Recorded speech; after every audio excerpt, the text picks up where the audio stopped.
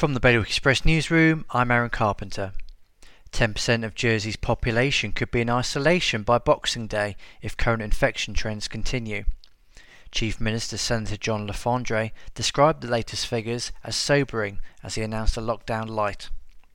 Pay-as-you-throw and standing waste charges in Guernsey will increase on the 1st of January unless a bid to annul the proposed changes is backed by deputies. Price hikes have been proposed to stem losses that have seen the new waste strategy lose millions since its inception. All patients at Jersey's hospital have been screened for COVID and will be again today after a number of individuals on a particular ward tested positive. Deputy Medical Officer for Health Dr Ivan Muscat explained the protocol at a media briefing yesterday evening.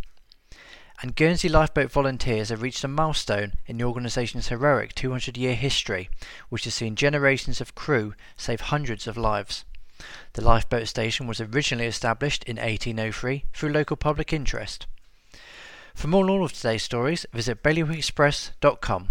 Your weather, cloudy with prolonged and heavy rain and highs of just 9 degrees. That's Bailiwick Radio News, sponsored by smarterliving.je.